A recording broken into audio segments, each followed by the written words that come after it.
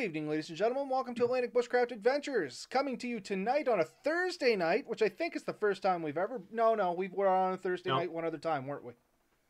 Yep. Okay. We So have anyway, done this before. we haven't missed a week yet. Last night we No. did have some technical No, difficulties we did there. miss 1 week. What's that? We did take, I think, 1 or 2 weeks off last year. Maybe. I can't remember now, to be perfectly honest with you. But in any case... last night we had some technical difficulties there, as I've been kind of throwing photos up there on our Facebook page. You folks may have noticed there's been a bit of snow on this side of the country, you know what I mean? And we've been getting hammered storm after storm after storm, and the internet went down. The Eastlink trucks are out driving around today, and they got us back up and running, so we're all good to go again. So tonight, Ben, we were chatting, and we're going to be talking a little bit about spring camping and some other stuff that you got there and some other things, because we got kind of the two extremes on either end of the country here. You yourself, you're kind of the opposite of what I'm having. You guys haven't had a lot of precipitation. You guys may be getting into droughts and stuff when it comes to time to spring, as we're over here. We've gotten so much precipitation, we've taken it from the rest of the frickin' country, and, you know, once it melts, we're going to have, like, mass floods. Already talking about how this is all going to roll out in places like Truro, which I know you know about there, Ben, but if none of our listeners out there are familiar with it, Truro is a lower-lying town in Nova Scotia. They're worried there's going to be some serious damages from the flood and stuff like that, right? Yeah, for sure. I mean, and it's not that we haven't had the precipitation out here. What we haven't had is a cold enough weather for it to freeze and stay as snow. So when I drive home, I can see the mountains. Most of them are still pretty brown and green and not white. But yeah, you guys haven't got snow much this year anyway. Like, you know what I mean? Yeah. So we had one snowfall, melted pretty quick. Even the mountains didn't really hold that much. I don't think skiing has been great this year. Not that I tried, but it's one of those things, you know. It's going to be a bit of a problem. They're talking already this summer. How are we going to conserve water? Is there going to be enough water in the river? And this is a real concern.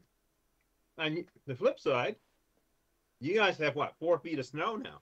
Oh, man, I don't know. We were trying to figure out the official numbers. We think Cape Breton got somewhere around 140 to 160 centimeters just in the first storm, plus another 10 to 20 last 2 days.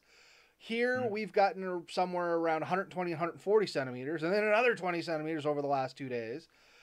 It has been going up a little bit in temperature, so like the sun is hot this time of year, as I'm sure you know there, Ben. So even when it's below freezing, the sun is hot enough, it's still melting the snow down just from radiant heat a little bit. So it's been fluctuating, but like right outside my house here, it's still about chest high.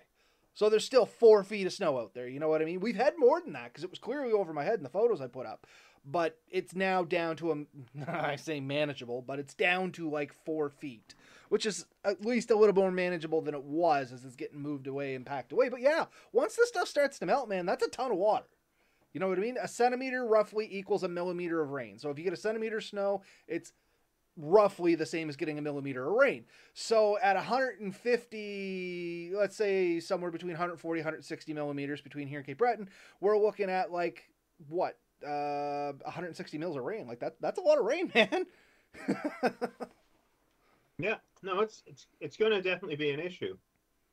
And that's a real thing. And if the rivers are frozen any amount and there's any blockages when the ice breaks, if it dams up, and this has happened along the Shuby River there in Nova Scotia is where I've seen it, but even Newfoundland I think got hit today, or seen some stuff on Facebook. Yeah. If these ices jam and the rivers back up any amount, then you can flood a lot of area. And there's areas that regularly flood in Nova Scotia. So this spring could be a very interesting time if anyone wants to get out and do some camping or bushcrafting, because it's something to really consider, What can we do? And even like when you camp close to water.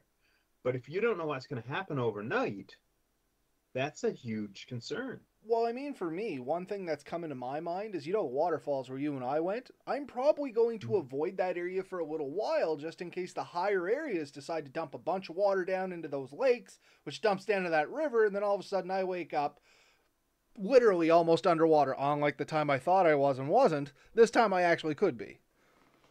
Well, and so I used to have a cabin on the side of a river. And one winter we had a lot of snow and the ice broke and then the ice dammed and it flooded an area and it flooded under my cabin. It didn't touch my cabin. My cabin was up on sort of blocks. But when it refroze, the the legs of the cabin were on the ice, and then it basically the ice breaks again. And if anyone's never experienced this, ice breaking is quite an event. And I've yet to really, I've seen it the before and after. And before it's just a frozen river, and afterwards there's huge chunks of water or of ice on either side of the river, and nobody like if you ever watch it because you can see it. There's videos and stuff of it. The ice kind of like cracks and gets lifted, and there's minor flooding and stuff. And this is how it's all piled up on the banks. And when it happened, it actually picked our cabin up and pushed it out onto the road. And there was no damage to it. But if you were near the river when that happens, you may, there's a lot of stuff happening at once, and you could easily get caught up into that and not get free or get safe. So, yeah, it's in the springtime when it's liable to have like freezing and thawing and things like that. You really want to avoid anywhere that could flood or anywhere that ice would affect your camp. Oh, for sure. And I mean, it doesn't take much. Like you said, a little broken ice upriver, if it finally decides to let go, all of a sudden you got this like massive wall of ice just flowing down the river. And if you're clamping close to it, as you were saying, this ice, as it breaks up, it forms into chunks, and then chunks push up on top of other chunks, and now you got all this pushing down, and it almost kind of comes down like this living organism. And I have seen it like this more usually around the ocean, I'm not going to lie. But it comes in and it kind of like moves out and spiders out. And the first thing is, oh, that's kind of cool. But then you got to remember the actual power behind this stuff. Something that I remember is way back, probably like 2004 ish, 2003, 2004, down at the fire department. Funny enough, I'm wearing a shirt. We did some ice rescue training, and this is when we just started getting into the ice rescue and it started becoming a bigger thing. I guess it must have been 2003. Anyway, we usually do our training on a closed off harbor. That way we don't have like the massive tides and stuff. It's still tidal waters, but it just kind of goes up and down. You don't get the waves and things like that. And we were doing our ice training over there, and then we decided, hey, we'll go over to the pack ice or the cake ice or whatever you want to call it. It's this broken up ice on the open side of the ocean, and let's see what it's like to do stuff in there.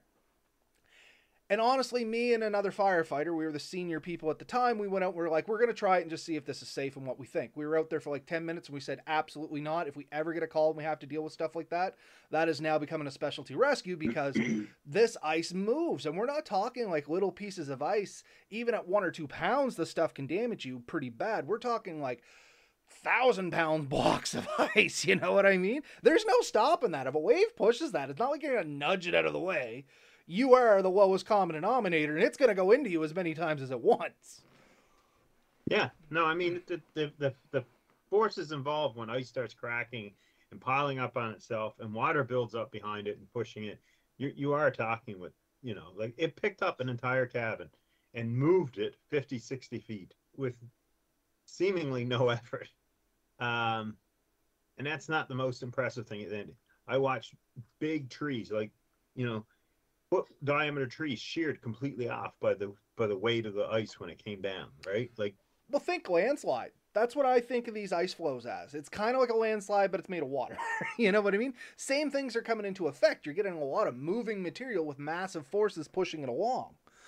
So from the comments here, we have a couple people just saying hi to Nomad, Danny, Red Sand Adventures, RM Shoots joining us again. So RM Shoot says, hello, old friends. Spring in Florida means going between 40 and 60 degree nights and 60 to 80 degree days. Sorry about that, folks. I hiccuped. And that's Fahrenheit, of course. But, I mean, those are pretty extremes. We get stuff like that here in Nova Scotia, too, and I'm sure you do, too, Ben. Kind of in the spring where the days... well, I mean, you know yourself being over on this side, and I'm sure it's the same on that side. If you want to experience all 4 seasons, wait till spring or fall. Because you could get literally all 4 seasons. You can get times in a day where it's more than warm enough to be going around in a t-shirt and enjoying the sun. And then as the evening comes in, it gets quite cool. And then overnight, you may even hit freezing temperatures again. And that's a lot of temperature to be dealing with in the same day. And Nova Scotia, 20-degree temperature within 24 hours was not unheard of.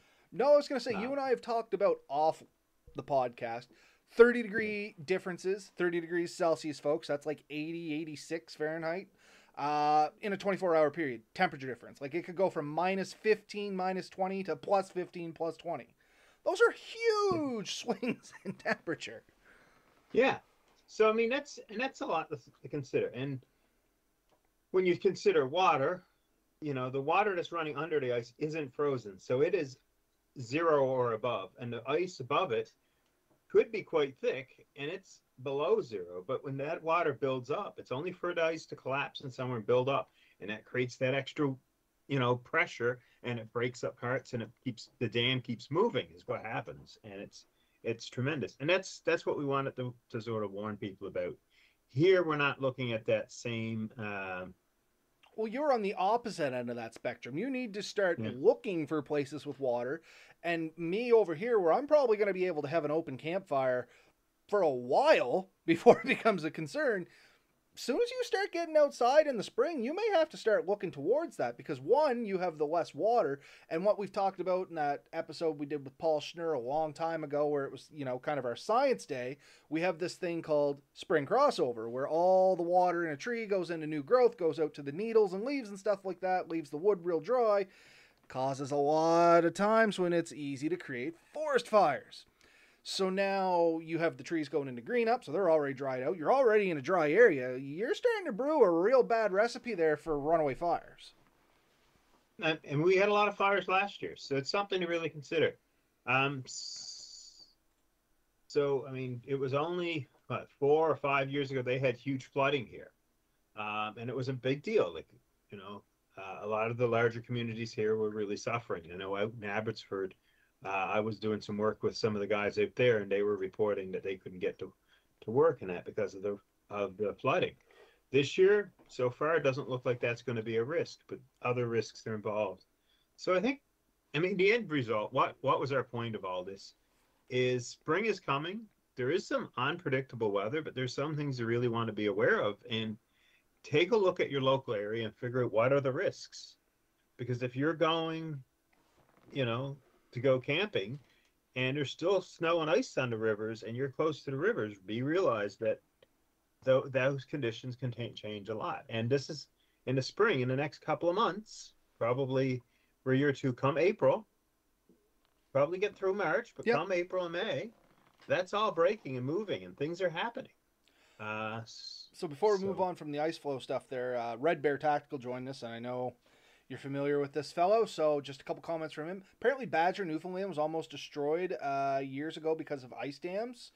Had Yep. roads totally cut off by spring ice dam floods around here. Lots of the roads here are ice roads and I've seen them thaw out and become impassable in a few hours, just from the temperature swings that we already talked about there.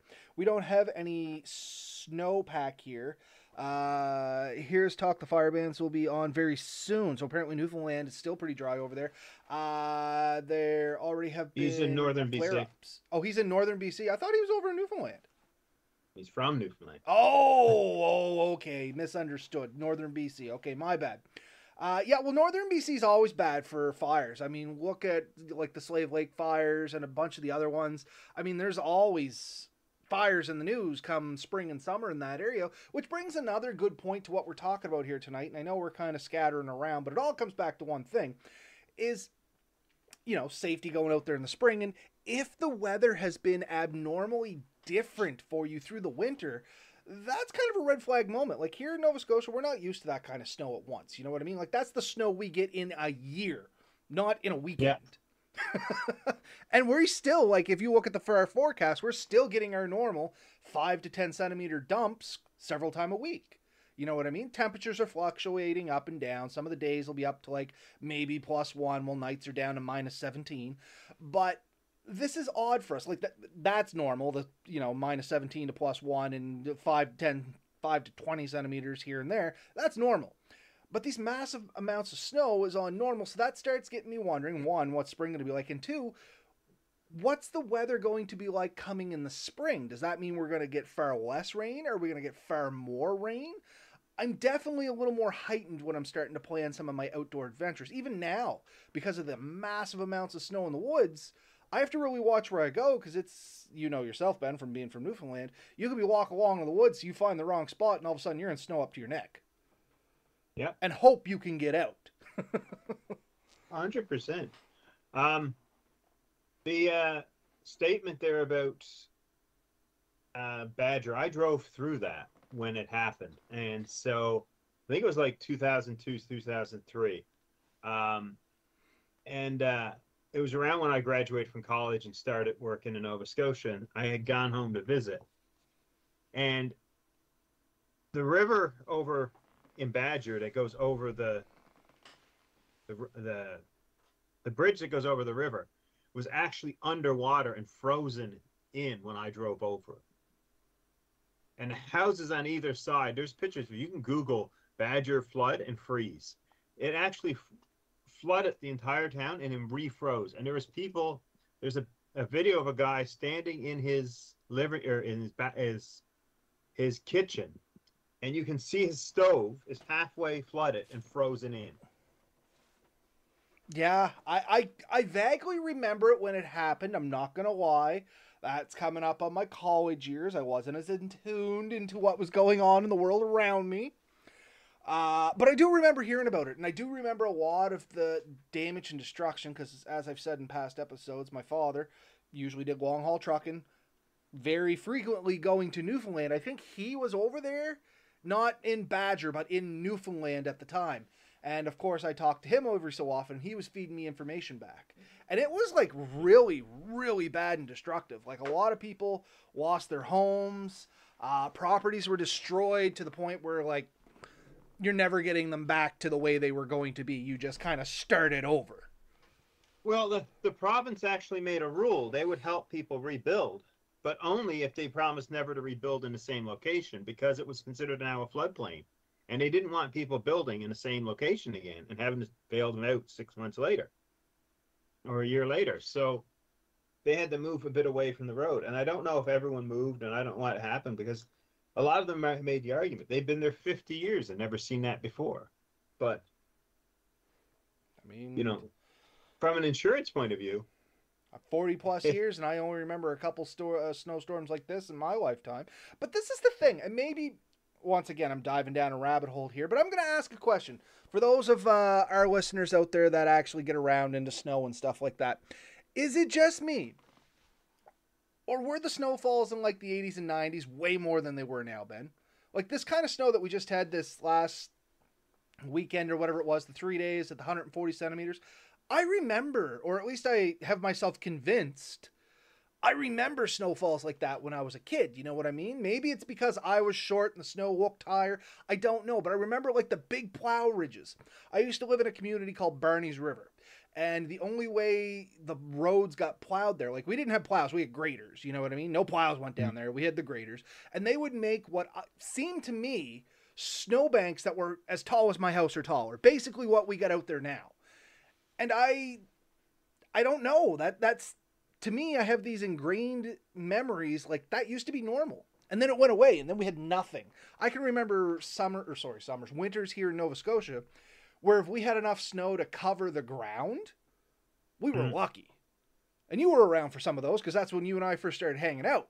Like, just to get a skiff of snow and it'd be gone in the afternoon, much like what you're getting now, but that was odd for here in Nova Scotia. And now it seems like we're going the other way again, and we're getting these massive heaps of snow. I know where I was from, we got a lot more snow than most places in Nova Scotia probably ever did. So even when I moved to Nova Scotia, I heard people saying, oh, we live in the snow belt of Nova Scotia. And I used to laugh because... What's a snow belt?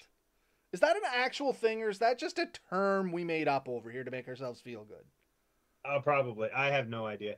But, like, I just knew that, like, the area I grew up in is high elevation Newfoundland, and we got dumped on most years.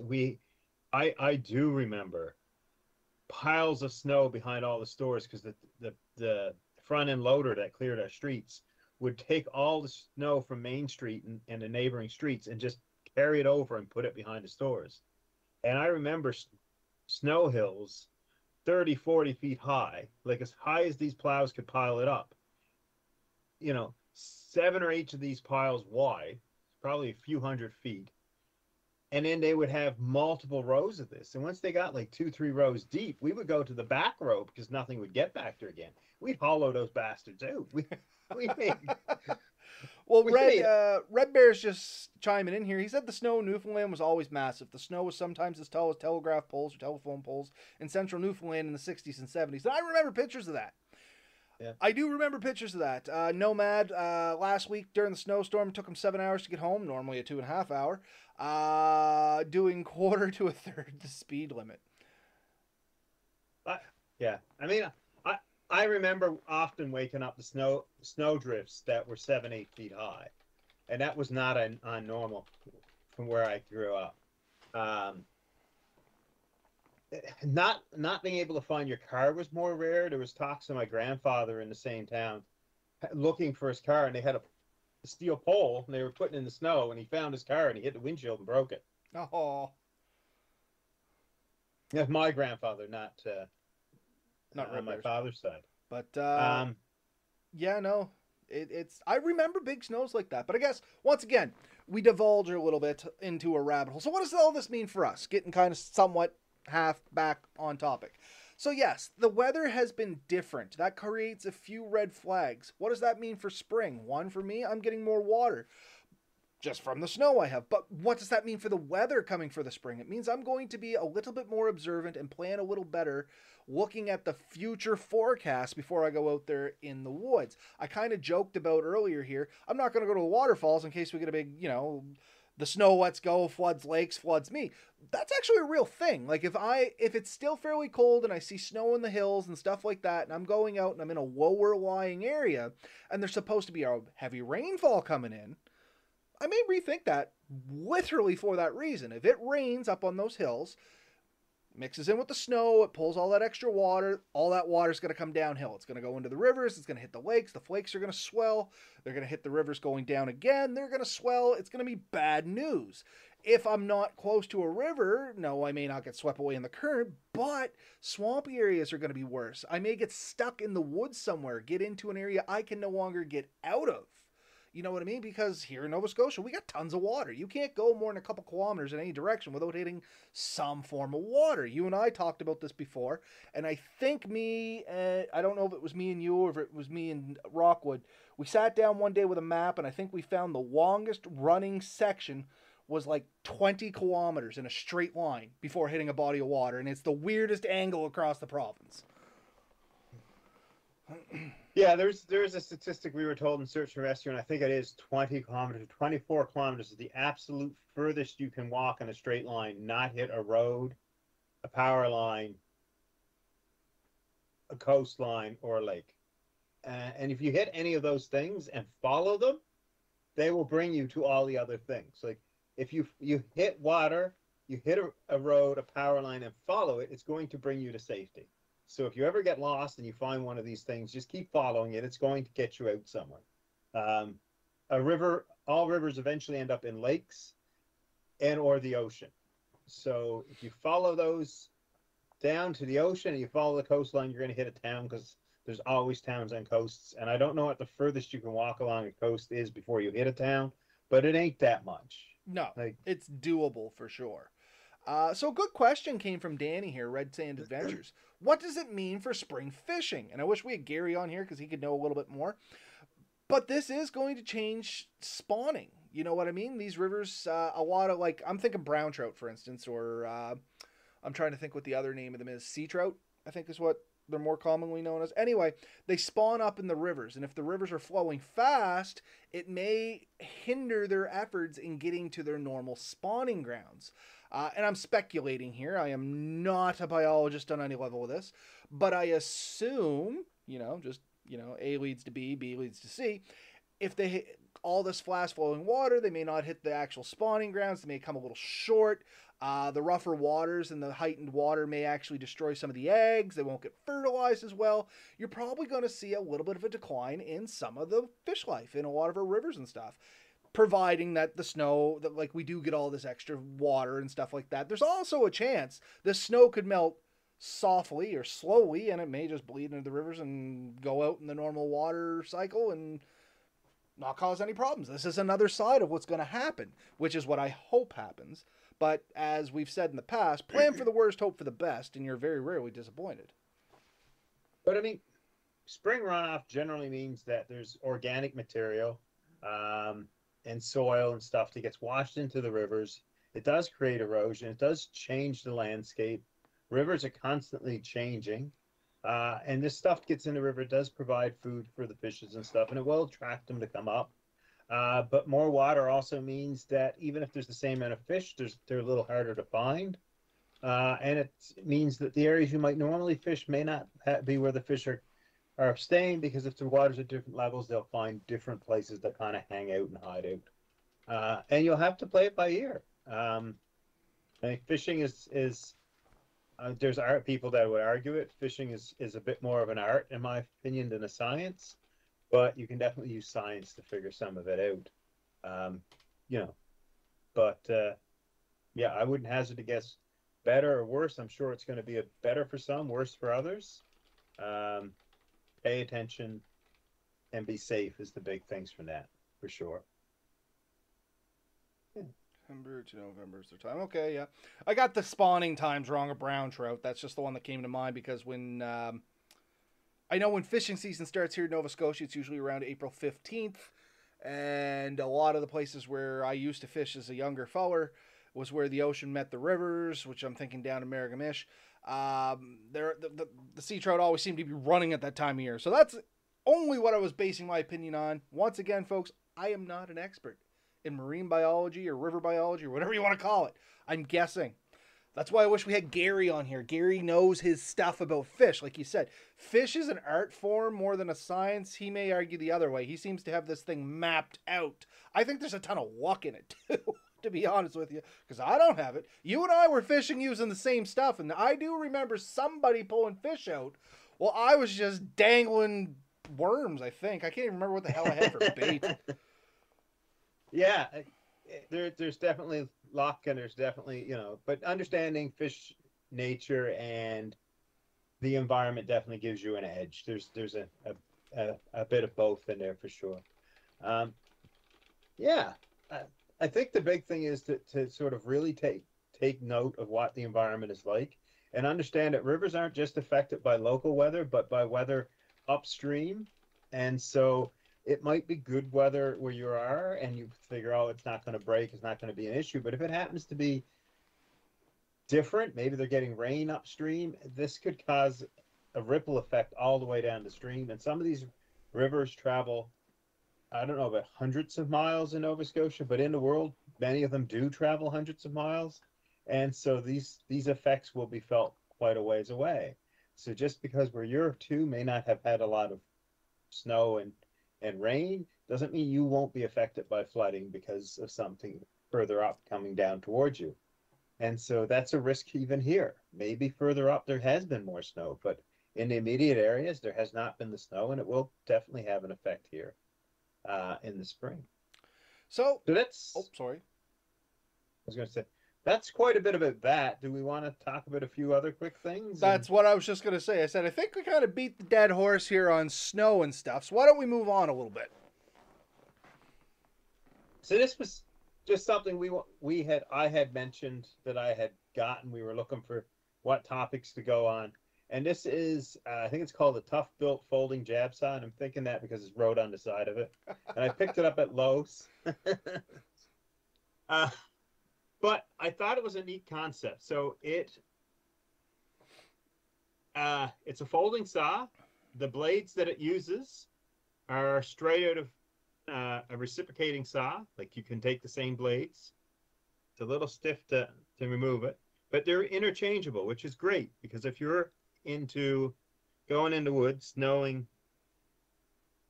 how hard it can be to get different blades, these are a dime a dozen. I think you can get them at dollar store. You can get them at every hardware store. You can buy DeWalt. You can buy Mastercraft. You name it. Diablo. I was going to say There's Diablo. a ton of... Diablos are really good. I know that's what I run in my recip saw. Yeah. Not paid by them. Wish I was. Yeah. Nor am I. But what we're getting at is it's quick replaceable. This cost me $20 American. Um, and it doesn't weigh a lot. Like the metal up here that locks the blade in, it's pretty solid. But overall, it's pretty light. It's got a little bit of shape. If you want to cut or prune a branch or just do a little bit, this will fit in your pocket. It would be quite easy to use. I think it's a good option. Think things like this, and what I think the point here really is not run out and buy one of these. This is the next best bushcrafting thing. I don't believe that's necessarily the case. You don't always have to go out and buy the ones that are branded for bushcrafting or branded for this or that. But there are some good ideas out there. So when you're walking through the hardware store next month, or you're walking through somewhere and you see something, take a look at it and think, could this be a good alternative? So this is pretty smooth. There's nothing sharp or hooking that's going to damage your equipment. You can easily carry this in your pocket. You could probably make a quick sheath for it and keep it on your belt. It's pretty smooth. I think it's easy to put in many a place. Um, and this is the type of thing that I'm looking at all the time. I know you do too, Robert. Like we see something and we think that's really cool. It's designed for that, but could it be used somewhere else? Oh, absolutely. And Um, that's kind of one of the mottos of bushcrafting is what can be used in a way it shouldn't be used. Well, not in a way it shouldn't be used, in a way it was never intended to be used. I think it's kind of the old motto, you know what I mean? And once again, one of these days we're going to have to get Mark Young on here because he seems to be the king of coming up with DIY projects, making things into yeah, from stuff that were never designed for bushcraft. But this is another one of those, and I think this would be a great, if somebody's looking for something, a new piece of kit. It doesn't have to be this one, but something similar to this. A small folding saw goes a long way in the woods. Spring, summer, winter. It's not even relevant to the season. But I mean, what we were talking about was a nice small folding saw. It does those precise cuts, or it makes neater cuts. Yes, you have your silky. I got a buck saw. There's bigger saws. They cut.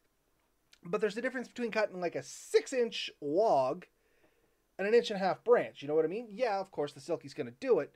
But 2 or 3 pulls, you're going to be through it. It's hard to get nice, fine detail work. And where you may want to do this is if you're building shelters or you're building some tent pegs or you're building pod hangers. Like, there's a lot of times when you may want to build something and you want to do a little finer job to it, but you may not want to whittle it out with a knife. You know what I mean? yeah. I mean, a tool we've talked about for years, and I'll bring it up, is the Mora knife. Um, but if anyone knows the history of these things, these are very akin to um, the carpet knife or the utility knives Mm. you can buy at hardware stores with the blades break off. They were meant as a disposable knife, something that craftsmen would use to do some jobs. You score some work, you do some drywall work, and you could dispose of it. So these were never meant to be expensive, durable, long-lasting knives. They were meant to be used by carpenters and electricians and people like that. But the bushcrafting world found them and said, well, wait a second, the metal in it's pretty good. It holds up pretty good. Like they do a lot of crap work with this stuff. And so it became, it has a good handle, non-stick usually, and it became the go-to for hundreds of people for bushcrafting. Oh, there's Um, there's groups like Mora modding communities where they add yeah, things and change stuff. It's a whole thing, folks. Like if you want to do something interesting when you're late at night having a few adult beverages or something, look up Mora modding, Modding, and go yeah. down that rabbit hole. It's fun. So I mean, I think it's an important thought that yes, there is equipment out there that the bushcrafting world will sell you that different camping sites will sell you and say, oh, this is the next tool you need to have. But sometimes it's the tool that wasn't designed for it that does a really good job. Um, and I find a hardware store is often a great source for that. The other place that's an awesome source, and I use a lot, is your average thrift store. And if you're bored, or if you're not sure what you need some days, taking a walk through the thrift store and looking at things and thinking about things. I know Mark Young has gotten a ton of camping gear from the thrift stores, especially when you come in to think about things like his cooking sets. Oh, absolutely. And he has great videos on that too, folks. We talk about Mark Young a lot. It's a fella that both of us know. He's from Nova Scotia Bushcraft Gathering. If you folks haven't looked him up on YouTube yet, I don't. I think he's still making videos. I seen one come up not too long ago. Maybe not as frequent as he used to, but there is tons of information there, and he is such a cool cat. You know what I mean? He's just a fun guy, honestly, for what it's worth. Fun guy. You're Well, so I just funny. wanted to give a shout out to Mark. We talk about him a lot here. I figured we'd give him an official shout out there. So yeah, Mark Young, you can find him on YouTube. He does a lot of DIY stuff with you, bushcrafting, and a super knowledgeable guy. He took on some projects late in the recent years here, which kind of took him away from the bushcrafting community to a degree. He doesn't put as much time in as he wishes he could, but he's still there. He's still enjoying himself, and he's still a wealth of information if you can find some videos from him. Yeah, no, great guy. And he's a little bit of ASMR to watch. Yeah, Like his honestly, it yeah. was Mark Young that convinced me to buy a sewing machine. I'm not going to lie. Yeah, I can believe that. Surplus stores. Red Bear really missed having a surplus store around. Surplus military gear, great for outdoor activities. And we used to have a couple of them here in Nova Scotia. The one off the highway closed down out by where you used to live. But I think there's still literally the Army Navy surplus up there in Halifax on Greco or whatever it is. Unfortunately, as much as I absolutely love them, and I used to absolutely love them, I found it like the Wonder on 102 Mhm. Surplus, it was called. When I first moved out there, they had a lot of hidden gems, and it was worth going in and checking things out. And the prices kind of got higher and higher. And then I found it hit a tipping point where the prices became so unmanageable, people stopped going. And then in order to stay in business, they charged even more. And it became to the point where I think people just stopped going. And the Frenchies that was attached to it, I think, was supporting it for a few years, and then it just completely went Yeah. under.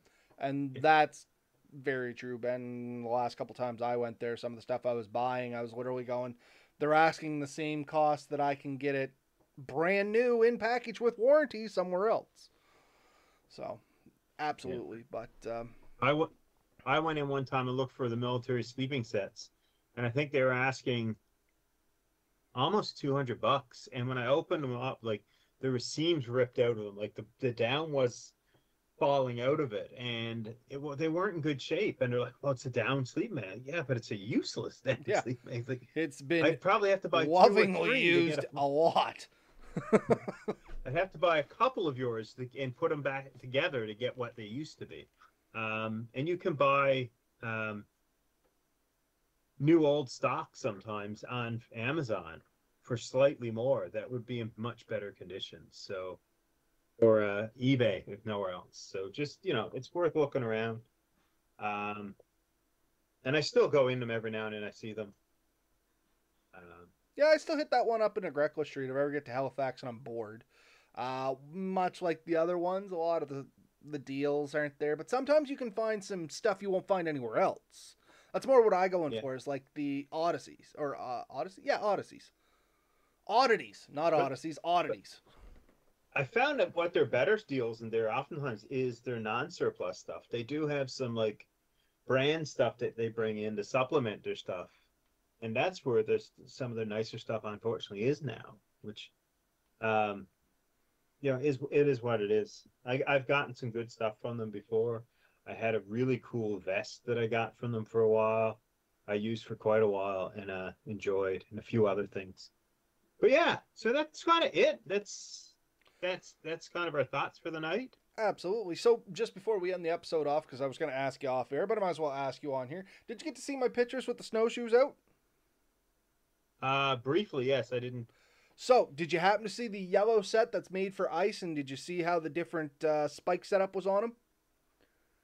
I'm gonna look them up right now. Cool. So, this is kind of part of the spring thing, semi sorta. I mean, in the spring, it's still a good time to wear your snowshoes and get mobile out there. And if anybody's curious about the different types of snowshoes, I got a couple different sets myself on the Atlantic Bushcraft Facebook page. If you go on there, go down a couple pictures, you'll see I put up 5 sets of snowshoes there. And from left to right, Yeah. it's basically like mine, Melissa's, my ice ones, my Airquays, and then just a set of handmade ones that was made out of some aluminum tubing and some fishnet. And I know I got another set around here, but I cannot find them. But it's just another set like the first set there, my blue ones. So Yeah, my newest ones are sort of like your first set on that picture. yeah, but you got the ones with the little riser on them and stuff, right? They do actually have a small riser in So it, but the believe style it or is the not, same. that blue set, Ben, is one of those Yeah. super sale sets from Canadian Tire that I sent you the link to. So $100 and Yeah. some dollars off, and man, they work great. Yeah. No, I mean, I've loved snowshoes and used them for years. I didn't get to use them, the ones I bought this year, as much as I'd hoped to. But that's okay. I'll have them, and probably next year, I will be able to use them. Yeah. But anyway, yeah, that was the only other thing I thought I'd tie on to the end of this, just because it was relevant and it was recent. But yeah, that's kind of my thoughts on the spring thing. I mean, it was kind of a mixed bag of stuff here tonight, much as it is with much of our episodes. A lot of thoughts we wanted to get out. Thanks once again to everybody that joined us here. Red Bear, Danny, who else do we have there? We had Nomad, I know. RM Shoots, that's the other fellow there. RM Shoots joined us again there tonight, so thank you all you folks that joined us in the comments there and gave us your insight. Yeah, I don't really have a whole lot more on my thoughts for these ones. It was just a good quick topic for the night, because honestly it was one of those 50-50s. I didn't know if the internet was going to stay up or not, so It did. Yay! and it did. It's working great. It's actually working better now than it has in a while. So maybe they fixed some of the problems we were having previously. On that note, they did say that there was something wrong in the pole out here just in front of our houses, and that us, like a cluster, our 5 homes probably haven't been getting the proper speed for the last year or so. So maybe things are starting to improve for old Roberto in this far out nowheresville that I live. Fingers crossed, buddy. Fingers crossed. But anyway, folks, I think that's it for us here tonight. So for me, at least, I'm going to say goodnight. Get out there, have fun, be safe. Let us know your stories. If you have questions, reach out to us. If you have something you want us to talk about, reach out to us as well. And of course, you can find out how to reach us all down there. Night all. Have fun. Night, folks. See you next week.